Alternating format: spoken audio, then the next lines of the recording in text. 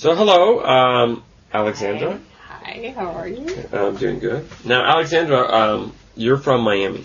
Yes, I am. Okay. Yes. So why don't you tell us about Miami?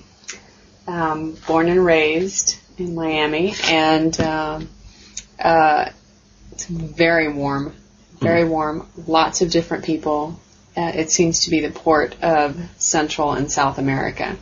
So there's several different people from different countries coming through, as well as from Europe and some parts of the north of the United States come down for visit.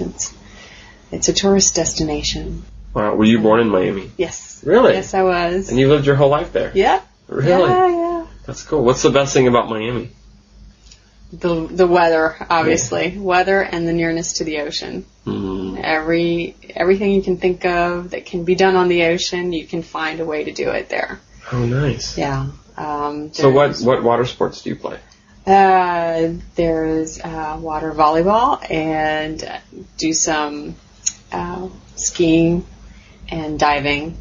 And also during season, you can go and catch lobster down in the Keys. Really? Yes. So it can be fun.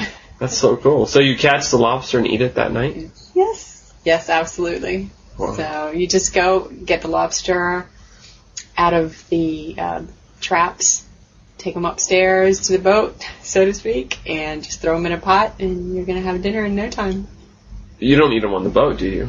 You can. Really? People eat the lobsters on the boat? Yeah, you can. Wow. Are they dangerous? I mean, because they can snip your fingers? Well, you don't. You make sure you catch them in the right, hold them from the tail, and people usually put rubber bands around the claws. But you can just throw them into boiling water, get your butter out, and you're good to go. Wow, sounds good.